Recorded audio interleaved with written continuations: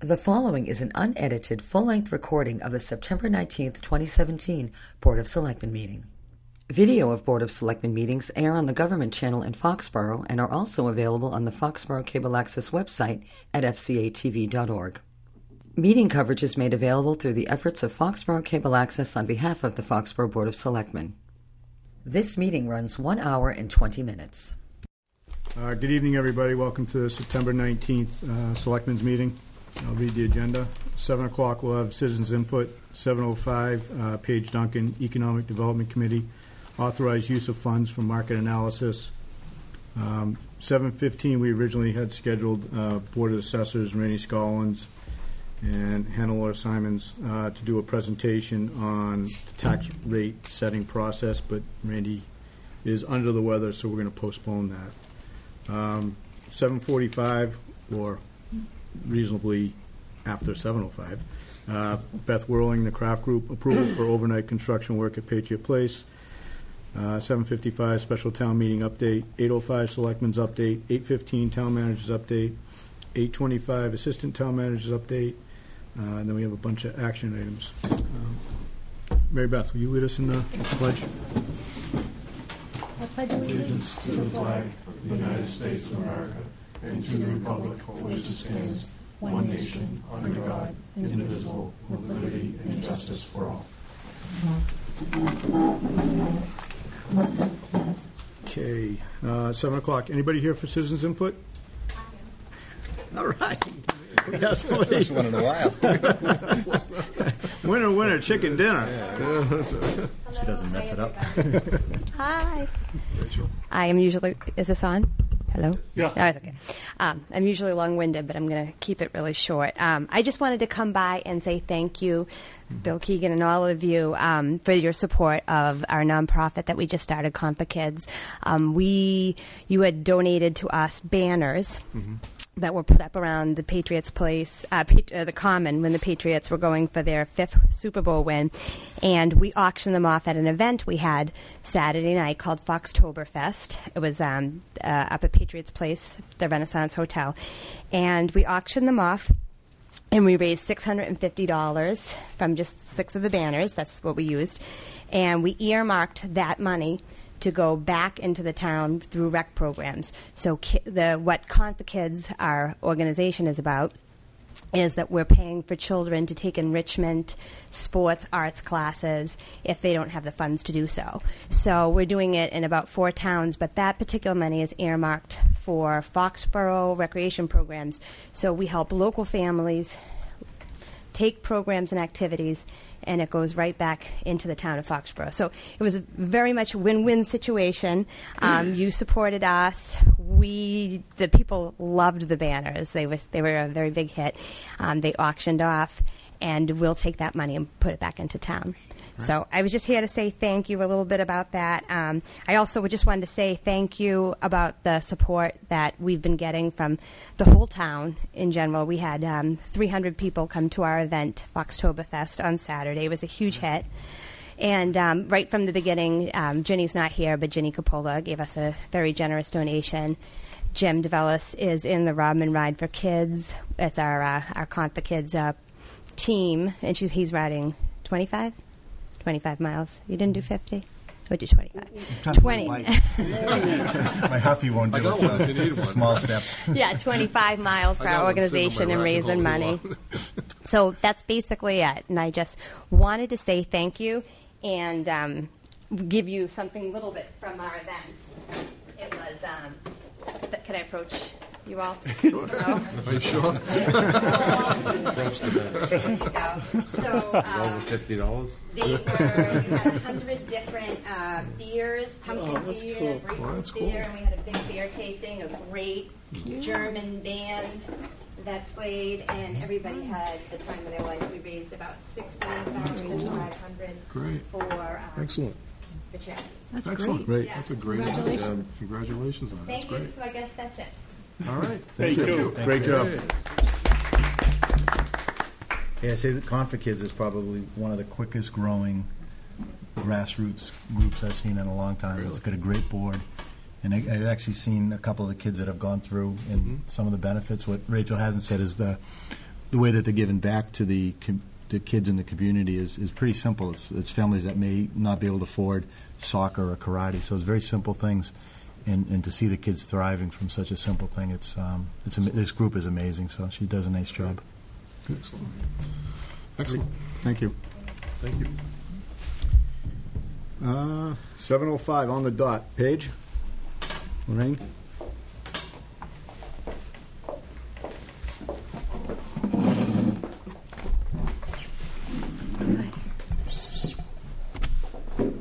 Turn it over to the chair here. I'm just the rep. The worker. Hi, everybody. Thanks for having us. Lorraine Brewer, 126 Mechanic Street from Economic Development Committee. Just want to start off on behalf of the committee. I want to acknowledge all of the work that Paige does for our group.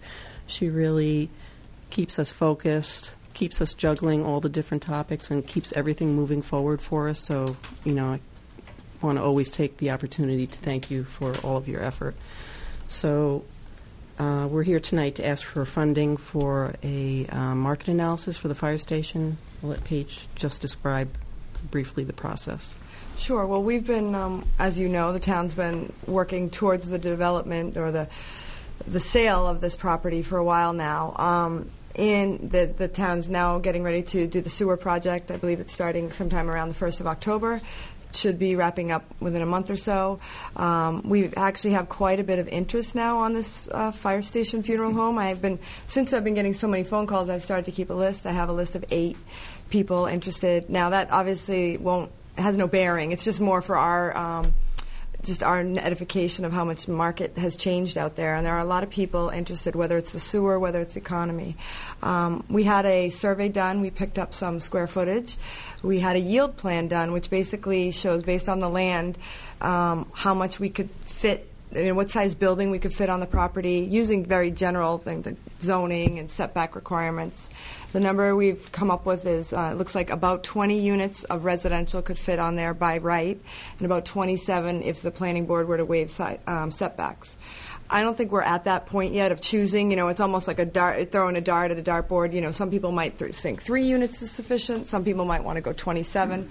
So this next step is a market analysis, which will do a couple things. It'll help determine the market for these units and figure out sort of where the market is and make sure there is a market for it, since the town's probably going to stipulate the uses to be required through the municipal conversion permit. We might as well make sure we know what we have, and it will help us sort of evaluate. Is there a strong market out there? Do we want more units out there? Do we want fewer? We know of other developments in downtown that might be coming along as well with housing units, so we want to keep that in mind as well. And this will also assist the town in figuring out a value. It's now that we've got some investment with the sewer, with the property line survey, and now this, we are going to have the information we need to make sure we get a fair market value. So what we did is we solicited quotes from 3 different real estate firms, and we opened them, not taking into consideration the budget at that point. We chose a consultant based on the content of the proposal. It was a unanimous ranking by the EDC last week. JLL was selected, and then when we looked at the prices, they were within range.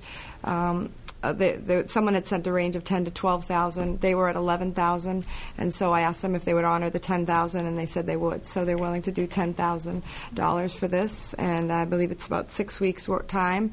I know there's some concerns about releasing this information to the public just because of, at the outset, because of it could affect the value of the property. So that's something I'll defer to the town manager and legal counsel. I know that we've consulted with them on that. We're going to make sure we do. Whoever needs to see it will see it, but it might not be publicly available right away because we don't want it to be to the detriment of the town in coming up with a pricing strategy. I think we confirmed that it qualifies for the real estate exception to go into executive session, so we can review it with the committee in executive session. So that's our plan. So that's it. I know Dave's also on the EDC. He has a good handle on the real estate aspect, so I don't know if, Dave, you have anything to add. But yeah, no, I think in trying to identify the value, what is the value? Is it the appraised value based on the tax rolls, or is it the value based on the market? And to maximize the return for the community, you got to look at it two ways. What is its value as is in the marketplace? But more importantly, what is its value fully developed on a stabilized basis?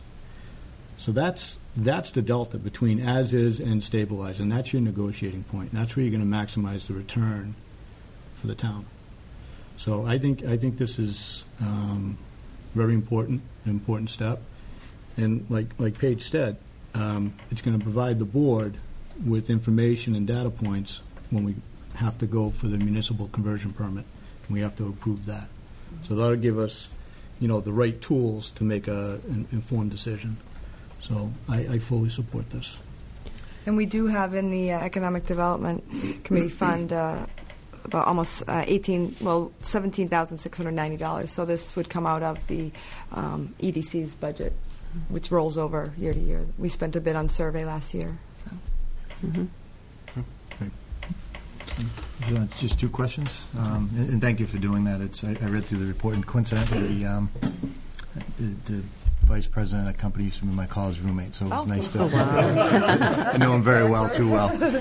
And I know his work. He's actually done work in town before in different circles that I've seen, so no problem on the qualifications or the scope that's in there. So the town goes through this exercise, spends $10,000 to come up with a value of, just throw something, $500,000. Ultimately, isn't the value dictated by the public RFP process where it goes out, and the value is what people are willing to buy the site at that particular time?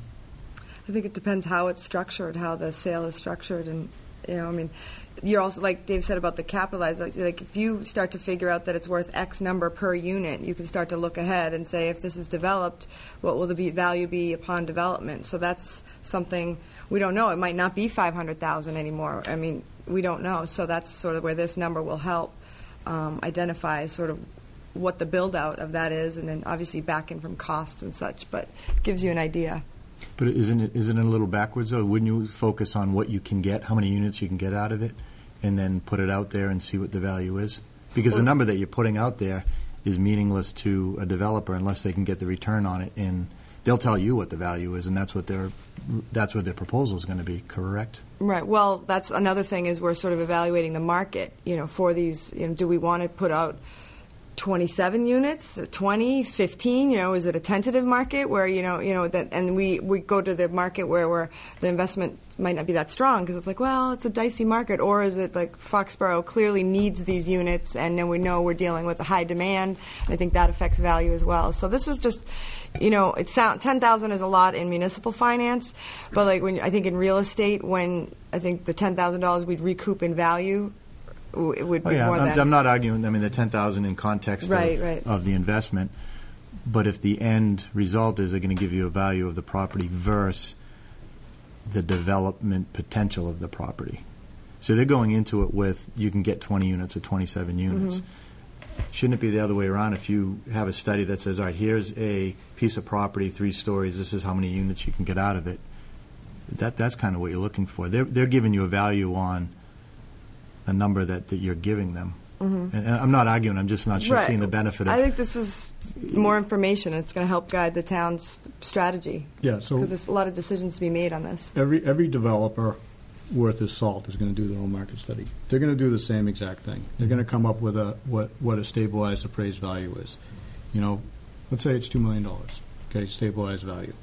They're not going to come in and say, all right, I'm going to offer the town $2 million for it. I'm going to offer you what's appraised for on the tax rolls, which is what, $500,000. So they're looking at that as their margin. But if it's a competitive bid and they're undercutting and they're going what's on the paper at town hall, they're not going to win it because somebody else is going to look at it and they're going to give a number that they're going to. If he's just going to put a number of 500 and it's a private bid, that's one thing. But if it's public, he's going to put 500 because that's what town hall says it's worth, and then an astute developer is going to give you a real number. Well, just because he bids a number doesn't mean we have to accept it. You can actually enter into a negotiation on the price. So I guess wouldn't you be protecting against yourself against somebody lowballing you? Absolutely. By knowing that information. Without having a study to back up what we perceive or what we're being told by a consultant what the true value is, you don't know. So it's really negotiating information for the town to have in the event that we get a bid. So this is just one piece of it. The other piece is how do we want to put it out there? Do we want to do an RFP? Do we want to participate? For a fixed time period. There's different ways that we can structure it where we can maximize the return. I mean, granted, we don't want to be a landlord. We've proved that we can't do that in different areas. But if you structure a deal and go in partnership, you contribute the land as equity into a deal with a fixed buyout at a certain period of time based on the stabilized value. I mean, that's a win-win for the town in itself. So there's different ways to structure it. This component is to identify what the supply is, what the demand is, what's going to work, because the last thing we want to do is sell it, have something go in there, and have it be an empty shell in a year from now. Whenever we dispose of the property, we want it to be successful, and we want it to thrive downtown. We don't want it to end up as, like I said, an empty shell. No, I get it. And again, I'm not arguing, but for the government to go through an exercise and tell a developer what the supply and demand is. Well, we're not telling them. It's the exact opposite of what. But we're not telling them. This supply and demand is for our edification. This isn't going to be public. We're not going to make it public to But developers. at the end of the day, it doesn't matter what we think the supply and demand is. It's what the market is going to tell you is the supply and demand. Because if we say the supply and demand is this, you might not get anything back. I just hate to, it's just more of a process. We've been down this so many times. If we get to the end of this, and again, the 10,000, it sounds like a lot, but in context to what's there, it's still a lot. But are we focusing in the wrong direction rather than let's figure out what the, I mean, this is a charrette. We can have different ideas, but telling the market what it's worth, I think it's just backwards. I think it's going to be. We're not telling the market what it's worth. It almost gives us a reserve. It lets us know what we're doing. Tell the market that information. That's for our information only. And we're not required to release that information until after the bids are in. You follow me? So I guess the point is on this, Jim, is that you're trying to determine what your value, what the perceived value is in the market, based upon all the factors that are being given to it. And what it is based on a value based on an undeveloped state versus a developed state.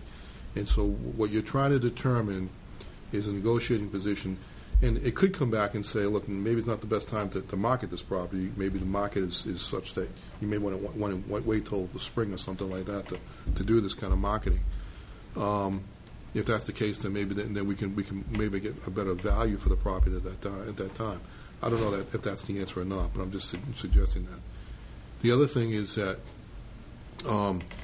we've gone through this process a lot during the past few years, and we've made some mistakes along the way, admittedly. But I think what we've done is we've learned every time along the way what's the best use of the property and how we can best develop it. Out of a lot of the conversations that we've had up to this point, we've actually learned that using it in one way is probably not the best way. Now we've learned that having the infrastructure there has really gained value or interest in that property without question. Mm-hmm. I mean, we had virtually no interest in the property down. We've got 7 or 8 people knocking on our door. So, have you gone through this similar process like this? I just haven't seen it done this way. And I know I'm familiar with, you were in Franklin for a while. Yeah. What they did in downtown Franklin was almost what I was talking about. They put out, here's the land, here's an RFP, come tell us what you want to do it and we'll review it, rather than spending the time on trying to figure the value, because it's completely on different ends of the spectrum. Well, I think in Foxborough, too, is very protective. So I think this is also part of the strategy. That's fine, and having the developer dictate what they want to put there is one thing. And I know in Franklin, we got. It's okay. But I think in this instance, it gives the control to the community, and that's what this municipal conversion permit, that's what they don't have in Franklin. It's very unique, but it allows the town to establish and give justification for their vision. And so I think that'll be what this is, part of a toolbox to figure out what we're going to do with that and how we're going to tell the development community. I know you're concerned about that, but that's why we're checking ourselves and making sure that we know we're not being unrealistic, and that we know that if we put it out for 10 units, that might be the density that works best for the community. We don't know, but we want to have an idea of what's sort of justifiable and make sure we do it right this time. Well, it doesn't happen a lot, the answer to your question. It doesn't happen a lot because typically towns aren't in the development business. I mean, so we're taking a piece of property here, and we're actually looking for it to be developed basically by the private sector.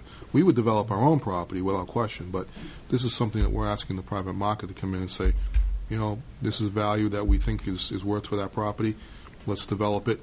And as Dave points out that maybe it's better for us to hold on to it, let it develop, and then 3 years from now, then sell it, because then you may gain better value for the property in a developed state.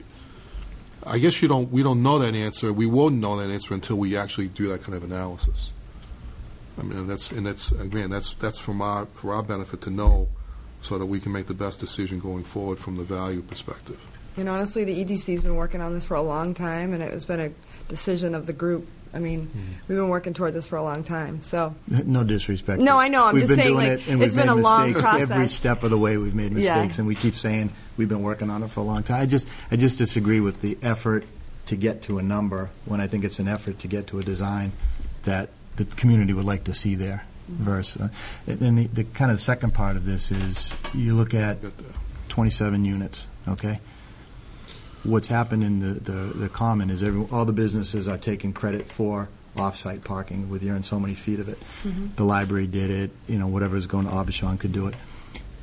So if you look at even say 20 units, if they're 1 and 2 bedrooms, there's no train station there. People are going to have to drive. There's no other option there. So if every unit has 1.5 parking spaces, you need 30 spaces. Does a concept have parking below it, or are they using off-site parking? No, all residential has to be on-site. So everything so it's all inclusive. So the only issue is traffic. There's no off-street parking. Yes. Okay. Well, if they're assuming a restaurant would go in there, and that's another thing we're checking, but that would require some off-site parking. Residential must be provided on-site. Okay. But we actually have plans for that. See, there's other opportunities down there as well that we might be able to improve public parking out there if once we start having an understanding of what we're working with. Okay. It sounds like I'm arguing. I philosophically, I think it's going in the direction that I think is backwards. It's an important discussion to have, because we've worked on this for a long time. We want to make sure we get it right. So this is going in the mindset of a developer, which is, you're right. It's counterintuitive from a municipal standpoint to look at it that way. But if you look at it from a developer, the town has an asset. Mm-hmm. They want to develop it. They want to dispose of it. They want to develop it, but they want to make sure that through the municipal conversion permit process, that the right development is put there. And this helps you do that. And that would be something you would have in hand once the right project comes along. Mm-hmm. So let me ask a hypothetical question. If this study comes back and it says, like you had said, the number 10 units is perfect for it, and Doc decides he wants to buy it for $500,000, but he wants to put 27 units, are we going to deny him the municipal conversion? Nope. Nope. So what's the benefit if the market is going to tell you that? If the market from the private development is going to say, I want 27, your study only said 10, and we say, okay, that's great. So he's going to offer us $500,000, right? He comes in and he says, I want to do 27 units. Okay, show us your market study. That's part of the municipal conversion permit process. Mm-hmm. So then there's going to be some dialogue. He might have a different study. He might be doing studio apartments to get 27 studio apartments. But he's not going to invest in it unless, it's his markets. First of all, I doubt he's going to show you his market study. That's a private effort. And his market study is going to be how he finances it and what have. So if he has a market study that doesn't make sense, he's not going to develop it. Or he's going to fall off. I highly doubt that if one market study comes back at 10 units, the developer's going to come back with a market study that's going to say 27 units. They're going to look at the same demographics. They're going to look at the same absorption rates. They're going to look at the same rent comps. It's it'll be fairly consistent. It might be within 2 or 3 units of each I other. would say 2 or 3 units. So if that's the process, why is the town going through this, spending the $10,000 to get to the something that the developers? I know you guys have spent a lot of time, and I'm not arguing, but So I just we, don't. we've actually had these same discussions at the EDC. So say Doc comes in and says, I'm going to give you $250,000 for that property. I know it's appraised at $500,000, whatever it is. I'm going to build 15 units, and that's what that's all I can afford to do. Then you have another guy coming in and says, all right, I'm going to do 20 units. Okay, I'm going to give you $500,000 to do it. All right. Which would you choose? Well, it depends on the way that the proposal's written. So that's why I'm saying I'd rather focus on having the understanding of the density, what the town can support. Well, that's what this market study is going to. That's what this market study is going to tell us. They're not. From what I read in this, they're not going to look at the site to see 3 stories, 4 stories, bedrooms, number 1, 2 units. Yeah, they are. Not in the letter that's written, I didn't think. Mm-hmm. Yep. And for $10,000, it's about 40 to 50 hours worth of work. They're going to do concept designs and come up with number of units. They're not doing designs. They're going to look at comp unit sizes, rents, comparable rents. Again, absorption rates, what's on the market, what's new, what's coming on the market, what the competition is, what other areas are doing within the catchment area.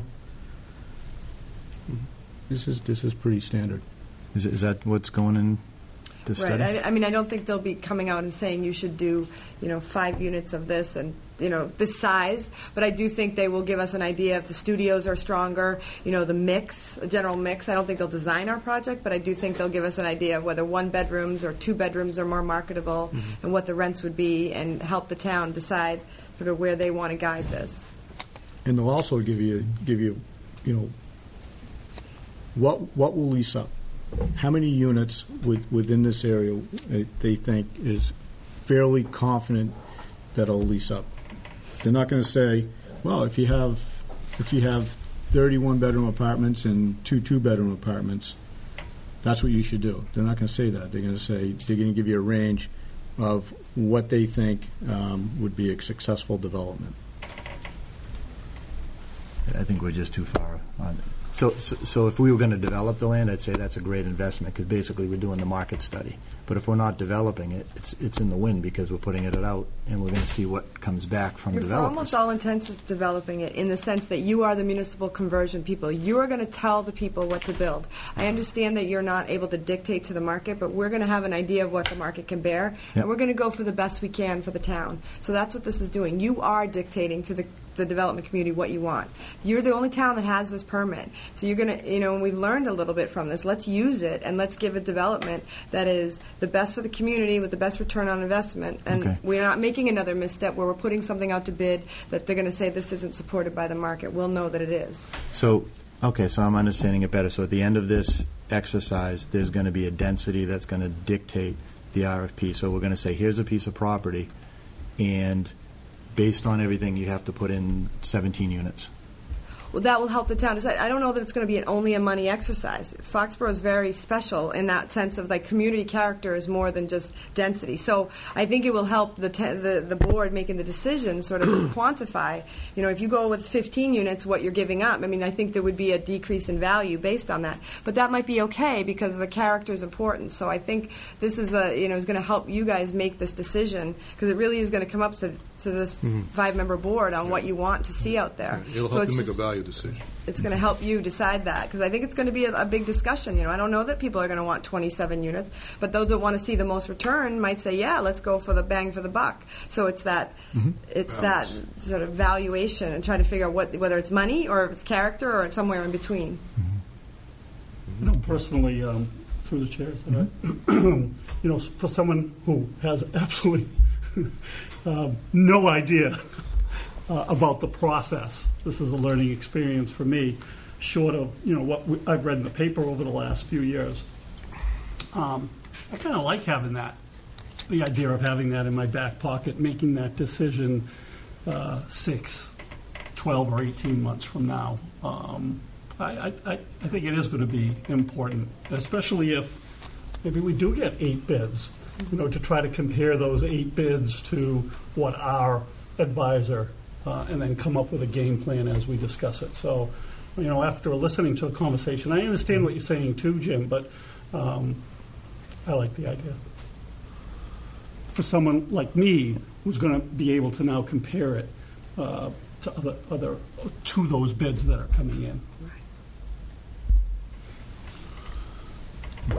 Yeah, well, I think actually having this, writing the RFP with this information, then we're not leading anybody down a path that may or may not have happened before. So as long as everybody's going into it knowing exactly what the town minimum requirements are, or however you want to word it. One other question, how much to date have we spent on this property trying to get rid of it? Does anybody know that number? We've really done. We did the survey. Survey was 7,000, but I don't know what from the auction. Prior to that, we've only spent about 7,000 on that survey. How much did that auction cost us? I don't know what. About $20,000. So we've already got a good chunk of money into this property. This would be about less than 40,000. The interesting thing about the survey is we picked up 2,500 square feet per floor. So actually picked up almost 6,000 square feet of rentable space. So that was well worth it.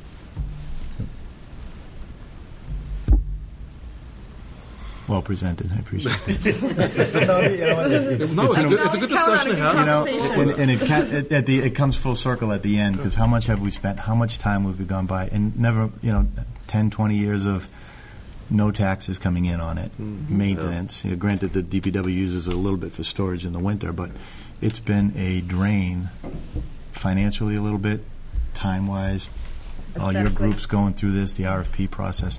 I just want to make sure the next step, we're not saying, well, we've been making mistakes all the way. I want to get the most bang for the buck and just nail it this time and not come back with more studies. We want to get it out there now with the Orpheum, taking off. It's time is of the essence, So I'm hoping by the beginning of next year we can start, our next step and strategy of disposing of it, because the sewer will be in place. Yeah, we're almost there. Ready to go. So all these things are starting to complement this whole situation. So now's the time when the momentum's hot. Let's try and get as much done as we can. So the interesting thing is, the same discussion we had here was almost identical to the, I can imagine. to the discussion at the EDC. So it was good. It was good. Okay. Doc, can I have a motion? Yeah, move to approve or authorize the use of funds for the market analysis. I'll second. Motion made, seconded twice. Any further discussion? Seeing none, all's in favor? Aye. Thank you. Yeah, thank Good luck. Thank you. Thank you for holding on to your bricks. Thanks, everyone. I kept mine behind me, so I'm not tempted. That's right, yeah. That can be dangerous. Bringing bricks to me? Yeah, I know. I trust this group. That's right. So, like I said, we're going to postpone the presentation by the Board of Assessors to a future. Randy extends his apologies to everyone, but he sounded terrible, unfortunately, on the phone. So let's take Beth Whirling from the Craft Group.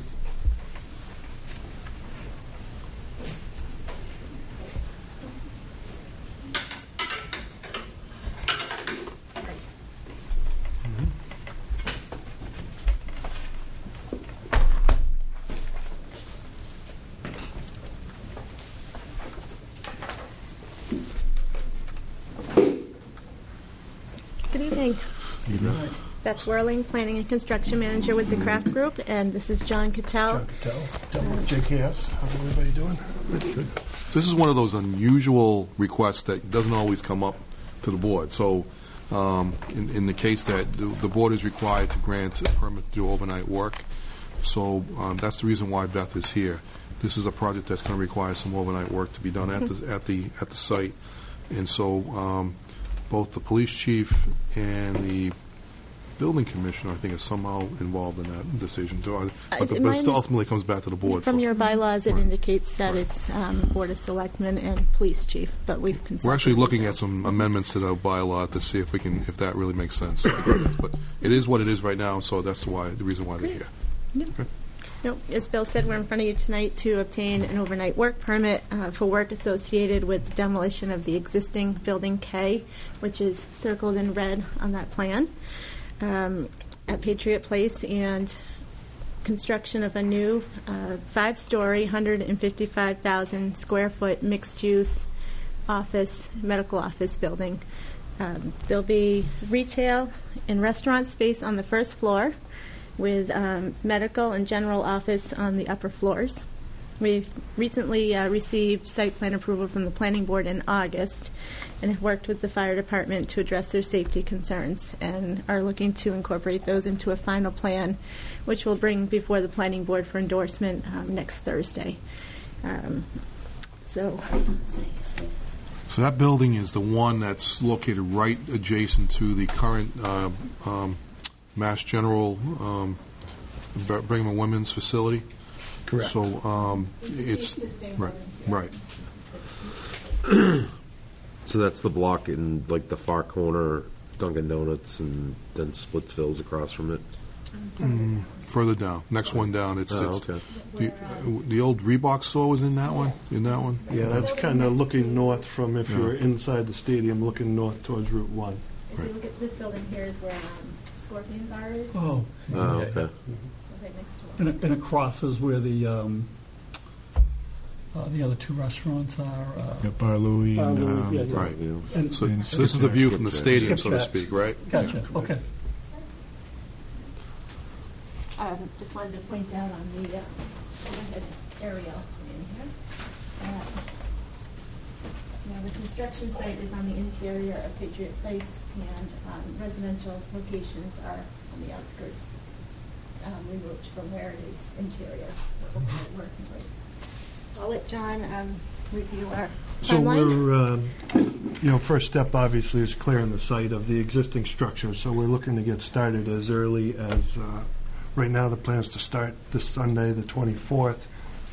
The duration of the core and shell project, which is all the exterior work that affects the traffic flow and the ongoing operations of Patriot Place, which requires this, off-hours work, basically gets us through October 31st of 2018. So just over a year to get the building demolished and the new structure up and skinned in tight to the weather.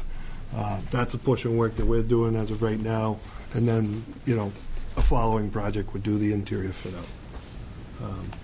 So we have multiple phases along the way, all of which throughout that entire duration there's going to be times when we're going to have to go off hours, much to the dismay of our guys maybe, but just something that has to be done. Obviously very congested.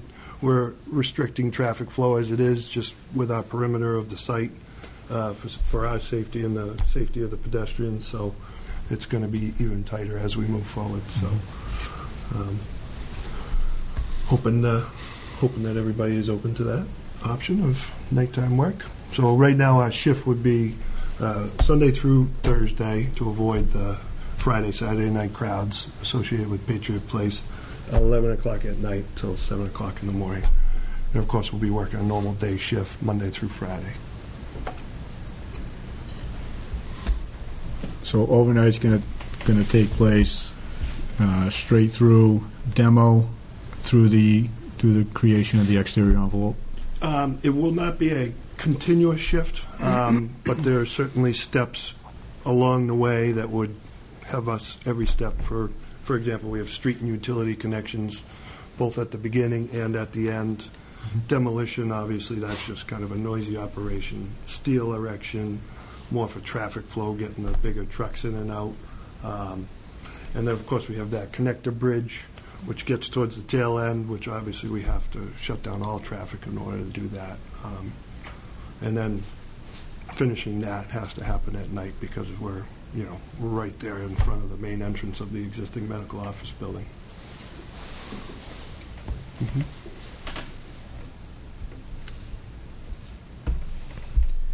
Questions from the board? I probably live the closest in anticipation of a horror show when they were constructing this. I can't imagine any impact that any of the neighbors are going to see from this. I think any way we can help you to expedite it, but I'm assuming that public safety and planning board and all that steps have been met. I just don't see any impact. That the only thing that I would suggest is if this sets precedents for other construction jobs, which may impact neighbors, to think of that. But on this one, I don't see any issues. Yeah, this is rather unique in itself. It's also very insulated, being in the middle there. Buffet down any noise. And I'm actually quite pleased to see the morphing of the development. And so they decided to change with the times.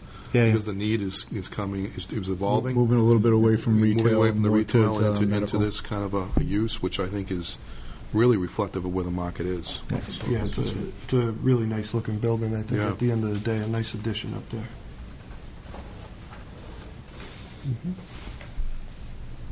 And it reemphasizes the need that I think you're seeing in the region a greater emphasis on bringing medical out to this area and taking out of Boston, because it's becoming more connected to the actual need in here in this area and the residents out here.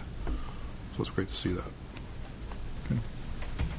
Just one other question, doesn't have no bearing on it. The bottom floor of that is going to go back to being retail? It'll be, the new building will have a mix of retail and restaurant uses. I think there's one chunk for interior offices as well. Yes, so the retail and restaurant uses will face Route 1. And then in the back, there's a space for some office. Now, what's good about that is the fact that the people that will work there will use those spaces. So it's a built-in market right into the building. That's great. It's a great Exciting. concept. You don't have to worry about parking. That's right. Great. Okay, there's no more questions. Can I have a motion? Move to approve overnight construction work at Patriots Place. Second. Motion made, second. Any further discussion? Seeing none. All's in favor? Aye. Thank you. Thank you very much. Good luck. Thank you. Make sure you save us a brick, will you? Yeah, apparently we're collecting these lately. Those actually are probably newer bricks. Yeah. Little one. Take care now. Special town meeting update? You want to provide that? Sure. You should have in your board docs the current spreadsheet. It's right now, it says updated 9/19. It's showing 12 articles. There are some potential other articles being discussed that aren't shown on here. Just not certain yet from departments whether there's enough time or whatever. But going through what you have on your sheet, Article 1 is budget adjustments for town common fence repair costs and public safety staffing study, 2 budget articles in one. Article number 2, the municipal charges lien. It's a statute acceptance that I believe, is that the municipal modernization one? Yeah.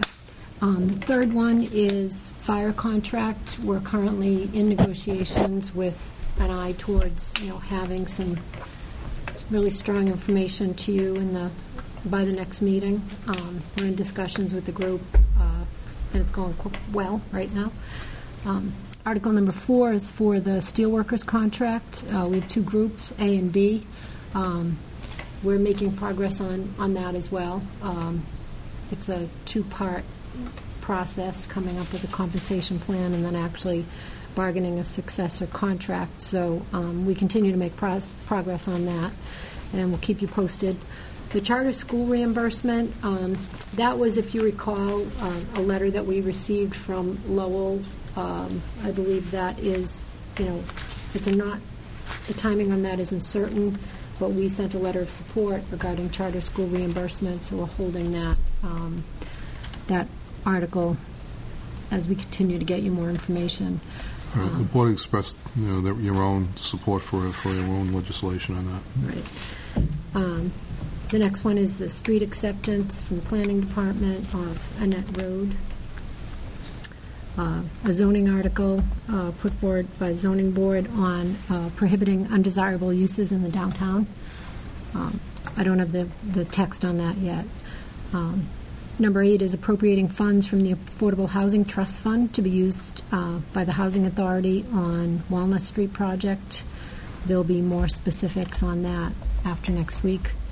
That's, again, after the Thursday night planning board meeting. We'll have more information. Item number 9 is something that came up at our recent Fox Cares meeting. It's the acceptance of Chapter 33B. We realized that the town never accepted the 10 a.m. Sunday service of alcohol for establishments, and in order for you to grant an early opening, this even includes things like Mother's Day brunch, stuff like that. The town would need to adopt this, so that's on there for that reason. Article 10 and 11 are stormwater. It should say stormwater A and stormwater B. Town council will be drafting those. I believe those are in conjunction with the MS4 permitting unfunded mandate process. And we're awaiting text on that again. And number 12 is a marijuana zoning modification required by the Attorney General. That's been advised that the town adopt zoning on that.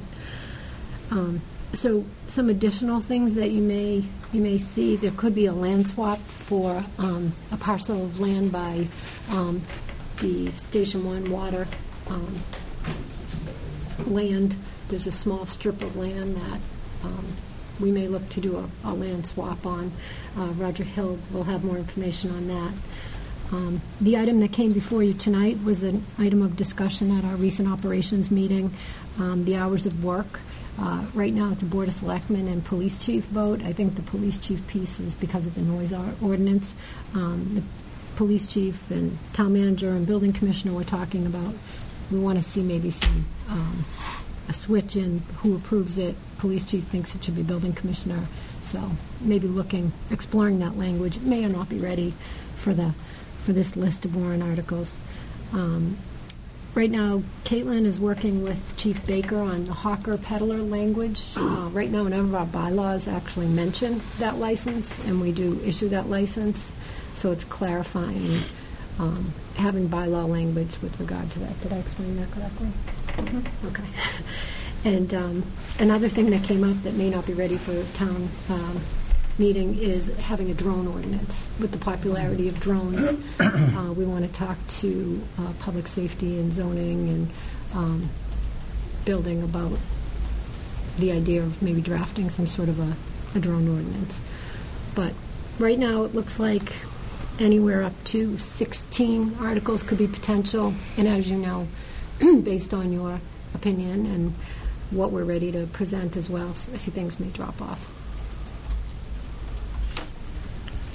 On the sheet, do we have the date when we have to close by? Yes, 10/3. 10/3. October 3rd, yeah. We see that? Oh, up top. So we basically have one more meeting. Right. A lot of information to come in one more meeting. Well, I'll just close the warrant. I mean, then you can start looking at the individual You articles. can still drop them off after that. We just can't accept anything new after that date. If anybody wants to submit something in the public, anything like that, that would be their closure point too.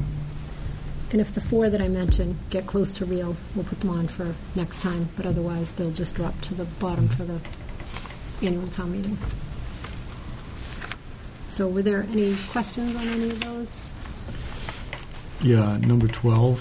Mm-hmm. Even though the town voted to prohibit, we still have to do the zoning modification?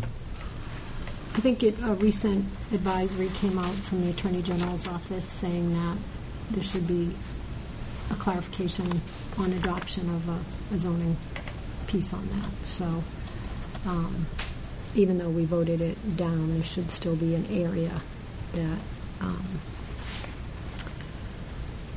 that is zoned or not zoned for that. There was another article too that that Jenny had brought to our attention about having not allowing the public use of marijuana in public places. Yep. So we want to That add could that be one as maybe well. included. That one needs to Maybe go on included there. as- That yeah. could be included in this. Okay. I'm not sure about the language on this. I think we had just a line from legal counsel on it, but we're starting to collect the text on all of these so Okay. we can explain them next time when they get real. Do you have anything else that you were thinking of including? What did happen to the guy down at Job Lot Bradley's Plaza that wanted the liquor license? Oh, hops and grapes. Yeah, He we've didn't never. want to fight. Yeah, He didn't want to. He says, okay, mean, I'll bide my time. yeah. I'm probably going to wait and see. I've not heard anything in a while, so.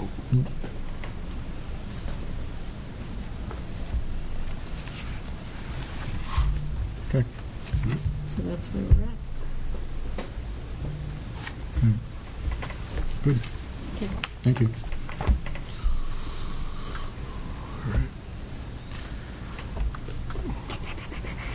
Okay. Selectmen's update. We just have a couple things. The Veteran Services did another great job on Saturday with the remembrance for POW MIA. The 24-hour vigil and the ceremony afterwards. It's one of those things where you don't know really whether to celebrate the families and the people that persevere through all this, or is it solemn? It's one of those, you want to be thankful, but you don't want to be too down. You want to be upbeat, and so I always struggle with that one. Yeah, it's it's a real conflict of emotions. Yeah, it's one of those things where you don't know how to really respond to them because you don't know what they've been through, what they're going through. But you want them to know that you're behind them 100%. Never forget. Being there is the way. But Mike did a great job as always. So that was good. I was fortunate to participate in the Ponce Valley Walk to End Alzheimer's on Saturday. Took part in the opening ceremonies, which was pretty cool. Excellent. It's a great turnout. They had between 3,000 and 4,000 people there. Another, horrible disease that, just if you know anybody that's been afflicted with it, it's terrible. Very debilitating. So, another great cause going on. People walking, and one of the speakers, the opening ceremony, is 55 years old, has early onset Alzheimer's. Pretty impressive guy.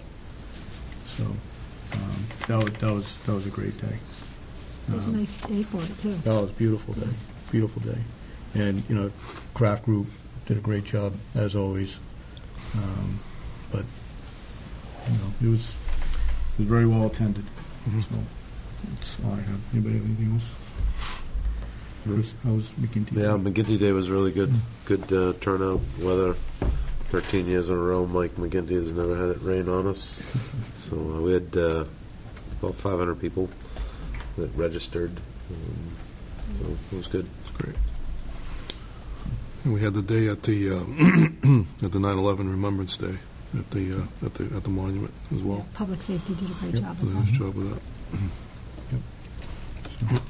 Thank you to all the poll workers that are wrapping up now in 5 minutes. Oh, that reminds me. Everybody who voted, thank you. Everybody that didn't have time or forgot about it,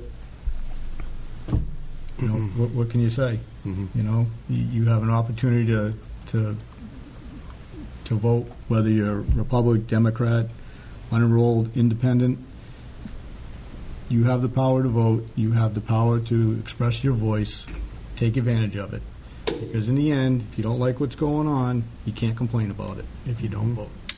So come off my vote. No, so, I mean, you think it's a state-type level election, but how many times have we interacted with the state senator or the House of Representatives that they're in front of the selectmen all the time, and it's an important position. So they're the town's conduit to Beacon Hill.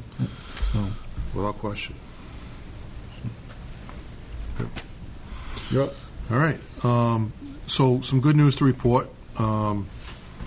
On the heels of receiving a $750,000 grant from the federal government, we are pleased to report that we received another $1.5 million grant for the region for the new SEMREC, Southeastern Massachusetts Regional Communications Center, on behalf of the Department of Public Safety for the state of Massachusetts. So we're very, very pleased that we've been working with the towns of Mansfield, with the town of Foxborough, the town of Norton, and the town of Easton, working collectively on this effort to try and pull this together for a long time.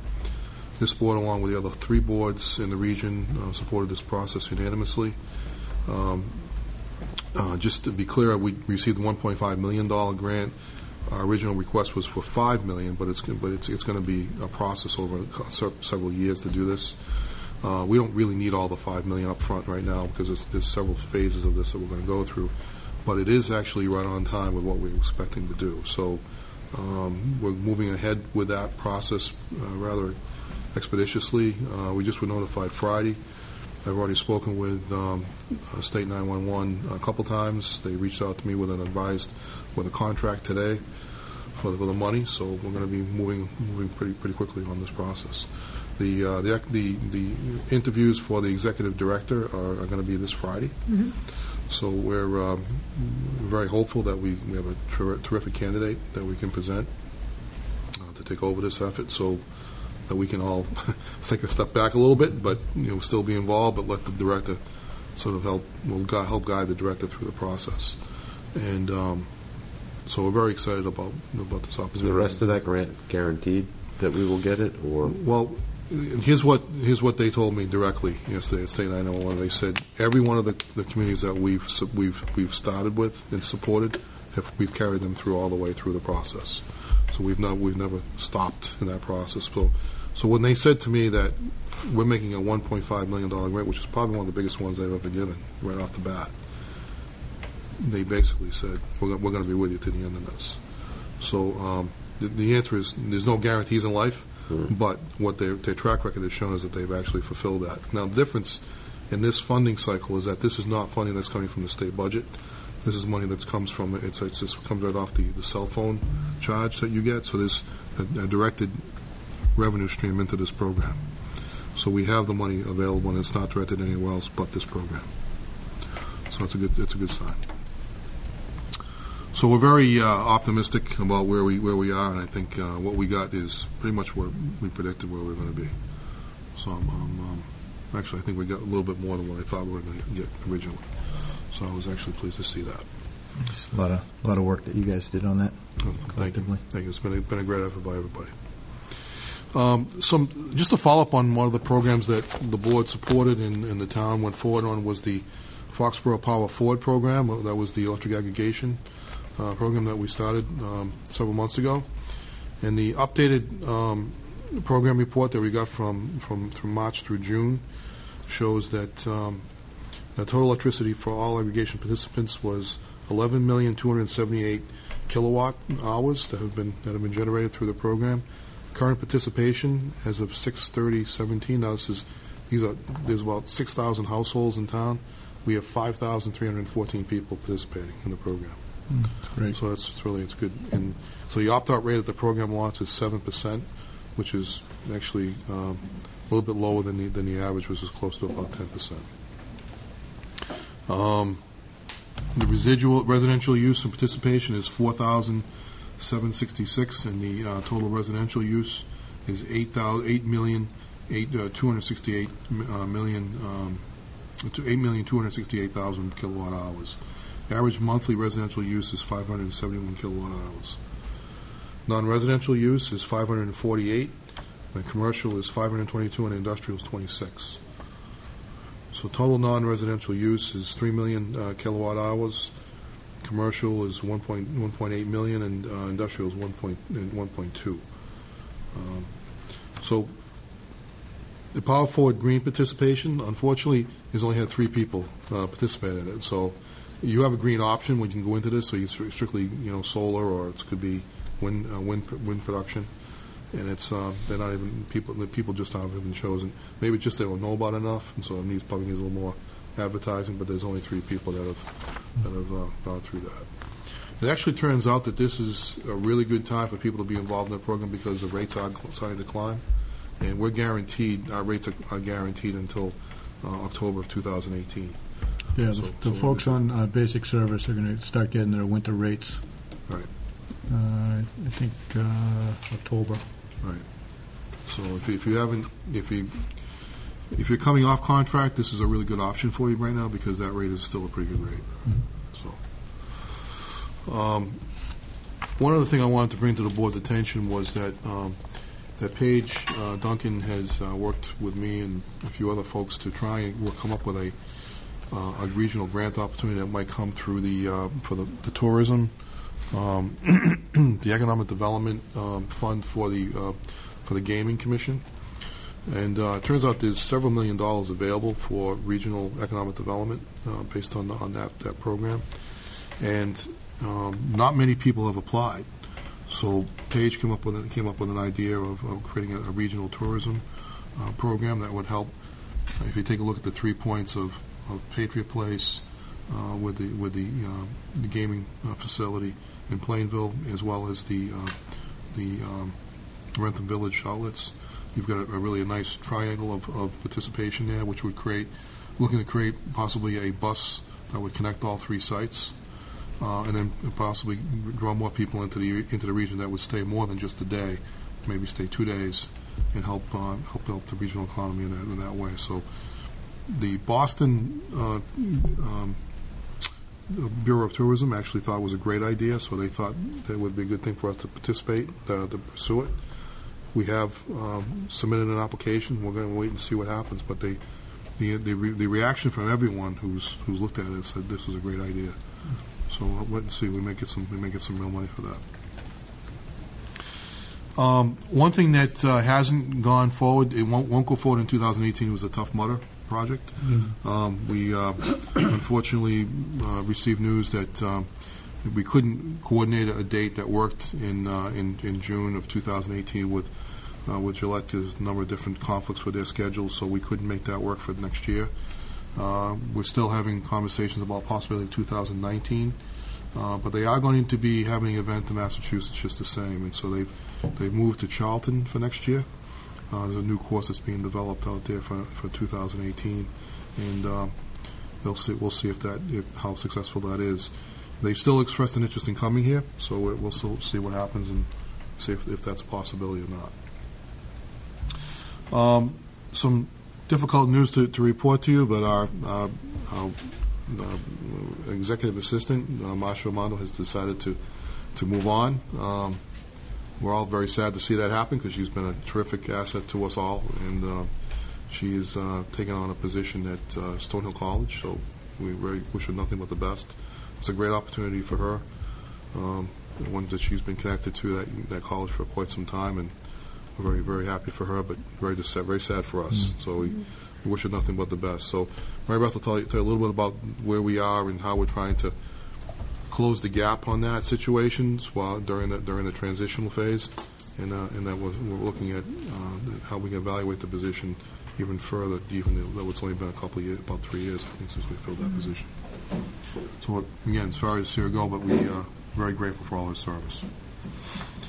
Town Hall final demolition has steps of being done.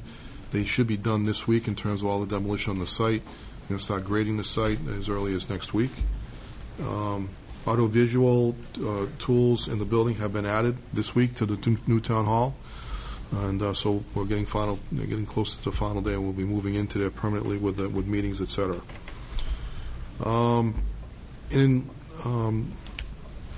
One other thing that the police chief and myself have been working on with the mass managers, that we're doing a presentation later next week on Thursday up at Fort Devens, the mass managers and the police chiefs are doing a joint meeting on the topic of civil rights and race relations in the police department. Obviously, a very challenging issue for every city and town in Massachusetts and across the country to deal with.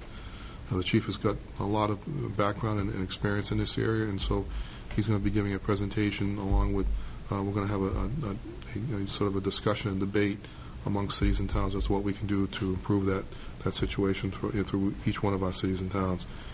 It's something that it doesn't affect every one of us directly, but indirectly, and you never know when the issue could evolve and pop up in your community, so we want to be ahead of the curve and trying to address it. And then finally, there's been some discussion about the possibility of creating a volunteer space in and around the town hall.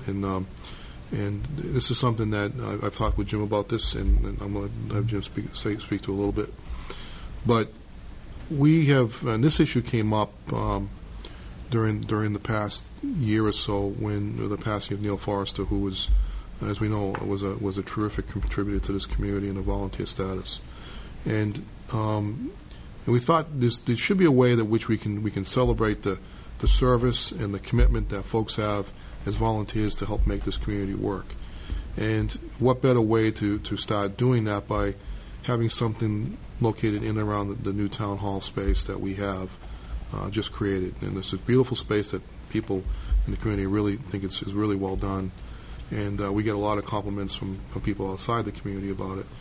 And so we thought it'd be nice if we could somehow create a space that would help, that will dedicate some space for the volunteerism that people have given back to this community, and so give back to them a little bit.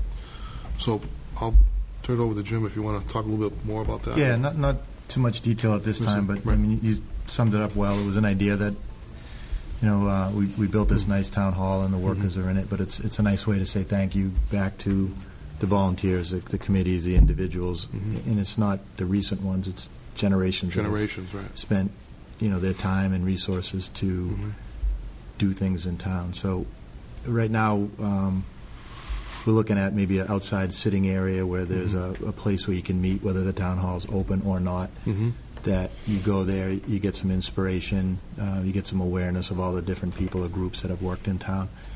And we don't want to tax the volunteers to say contributors to this. We're hoping the town will figure out a way to make it work. Right.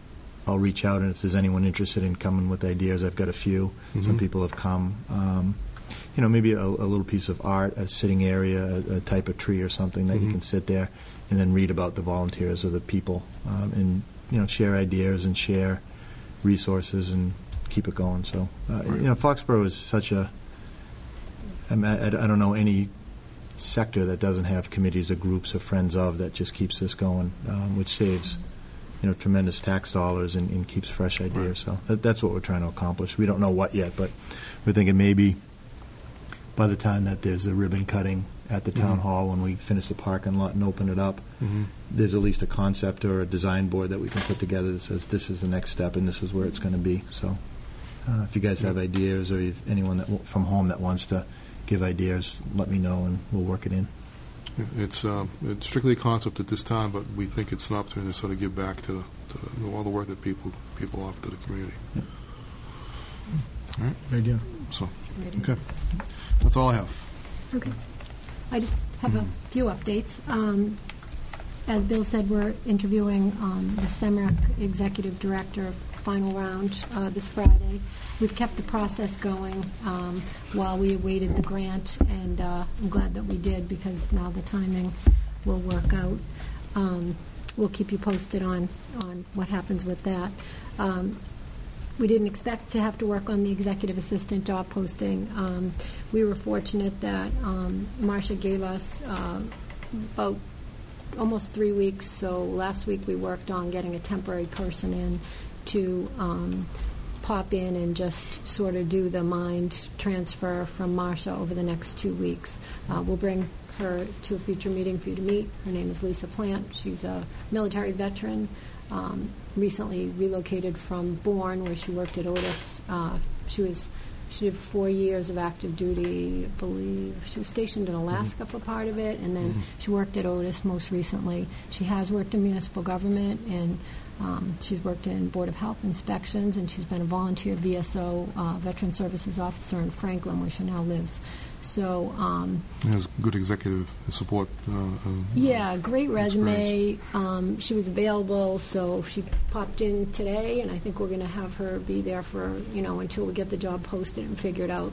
Like we do with every time we have a vacancy, we try to take a step back and look at the position and see, we think about our compensation strategy, we think about how the job or the town has changed. So we're really taking the rest of the week to look at this posting and think about how we want to proceed. We have the compensation strategy that we've talked to you about, making sure we have market equity, internal equity, but we also want to make sure, we want to keep things affordable as well. So we're looking at that posting, looking at the pieces of it, and we'll be posting that shortly. But lucky for us, we found a temporary person who's very qualified to step in.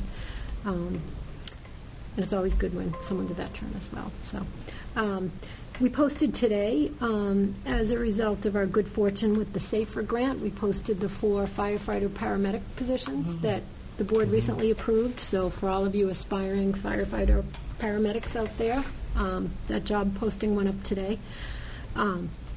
We have a lot of interviews underway right now. We had a retirement at DPW for a mechanic supervisor, and we promoted one of the mechanics into it, so now we're interviewing for his replacement. We had a change in Board of Health, so now we filled the position internally, so now we're filling a sanitarian assistant health agent position, working with the building department on a part-time 10-hour position that they have posted to work in their department, working on that as well. So there's a lot of things going on, a lot of things happening with regard to that, and we are in active contract negotiations, again, with fire and steel workers, to the idea that we'd like to get you a document by the time, and with in police preparation. as well. And police, now we're police. actively involved in, we're working on police proposals right now. Just want to report, as the chair of the Mass Municipal Personnel Association, I think I've mentioned that, I'm the chair. We held our first ever 2-day conference this year with 80 municipal HR town administrators attending. We had a waiting list of 30 people, and we had some of the great legal minds presenting at it. It was a great success, and I was pleased that we could launch it, and a lot of communities benefited from. It was a very inexpensive way to do 2 days of HR training, so I was pleased with that. And just want to mention, for employees and retirees out there, our health fair is taking place on September 28th. Employees we have tons of vendors. We have all of our retirement and benefit plans there. It's going to be at the Ahern Middle School from 11 to 4. It's a great event every year, and you learn about benefit options. You can get a flu shot, all kinds of stuff. So just wanted to announce that. But that's all that I have. Great. You would think some of the more difficult jobs to fill, mechanics. Just not out there. Say that again. Mechanics. Mechanics for garages. You can't find them. I mean, we're fortunate. We did get about 10 people. We had 26 applicants. 26, okay. We're going to meet 2 tomorrow. Yeah. I mean, a lot of them. One dropped you get a lot today. of people that aren't quite qualified, but to find a good qualified mechanic is not an easy. Well, they work on buses. They work on the big diesel engines, but then they also need how to do the sidewalk plows, and it has to be really And a jack of all trades. And now with all the technology, that's a whole new training. So it's a whole different set of skill it's sets. really complicated to try to recruit that position. I didn't think it was going to be like that, to be honest with you. But it was kind of surprised me, but it really is difficult. Do you reach out to places like New England Tech? Yeah, we do. We actually, really We went to the technical schools. We went to Norwood, the unemployment center that has, the vocational board. We really spread it out this time. We did it on some of the public works sites as well. But, in contrast to where we get a couple of hundred for our openings, we got 26 for this one. So hopefully we'll find the right candidate. Good. Okay. Action items?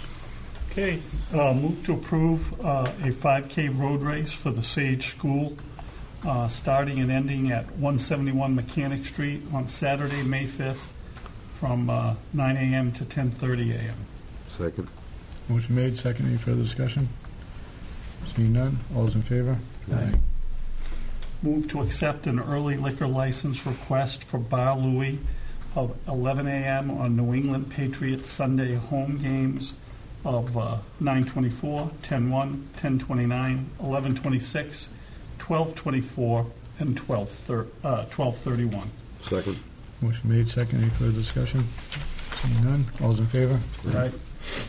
Move to approve early liquor license request for big night venues, DBA Scorpion Bar and Mexican Cantina of 11 a.m. on New England Patriots Sunday home games of 9:24, 10:1, 10:29, 11:16, 12:24, and 12:31:17.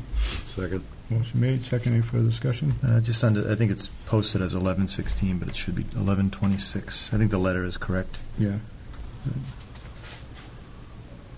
Oh, it does have it on the Yeah, other other two. Yeah, I'm sorry.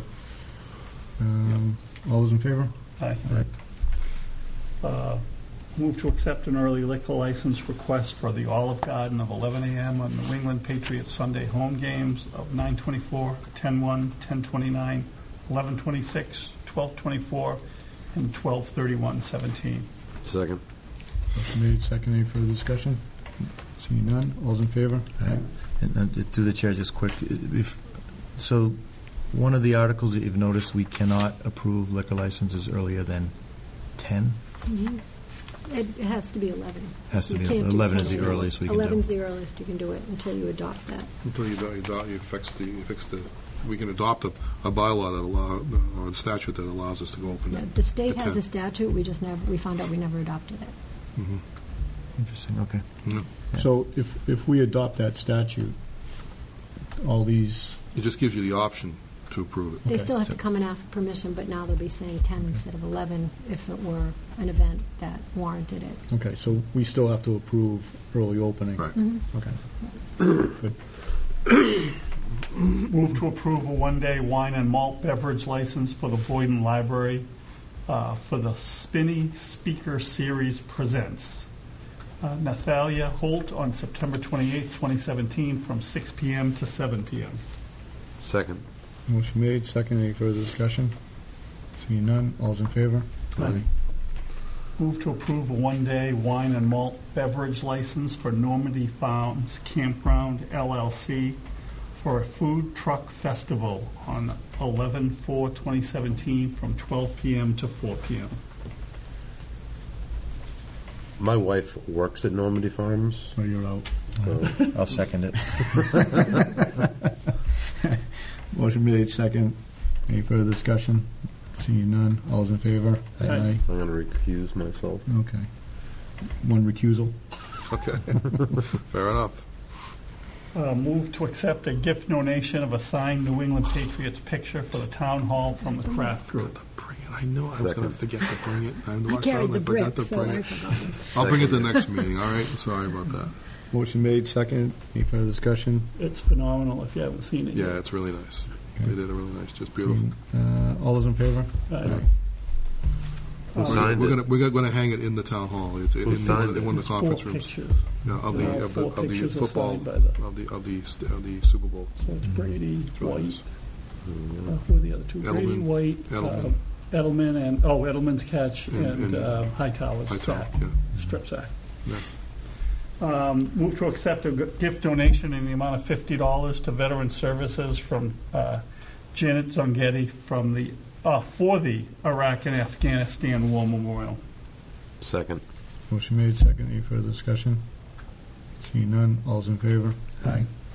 Move to accept a gift donation in the amount of $150 to the Council on Aging for half of history lecture with Paolo from the Friends of Foxborough Seniors. Second. Motion made, second. Any further discussion? Seeing none, all's in favor? Aye. Move to approve the Rodman Ride for Kids, a nonprofit cycling event on 9/23/17 from 6 a.m. to 4 p.m. Second. Motion made, second. Any further discussion? Seeing none, all's in favor? Aye. We'll do them one at a time. Move to approve the 8/22/17 Board of Selectmen's minutes. Second. Motion made, second. Any further discussion? Seeing none, all's in favor? Aye. I'm going to recuse myself for that one. You want to- I wasn't at Yeah. that meeting. I'm For not the at the next next meeting either, so.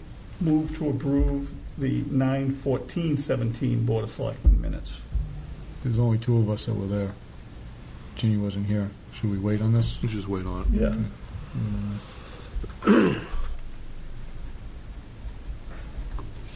That's it. No. Best Pro Shops, DBA. Oh, I'm sorry. I was reading off the. Is that a late entry? Yeah. Late entry. Is that a Easier for me to legal read off late the entry? sheet. Yeah. Sorry about that. Let me bring it down. Okay, Just there we go. action item. Move to accept an early liquor license request to Bass Pro Shops DBA The Bluefin Lounge of an 11 a.m. on New England Patriots Sunday home games of 9/24, 10/1, 10/29, 11/26, 12/24, and 12/31/17. Second. Motion made, second. Any further discussion? Seeing none, all's in favor? Aye. Anything else? Move to adjourn. Second. All those in favor? Thank you. Aye. Good night, everyone.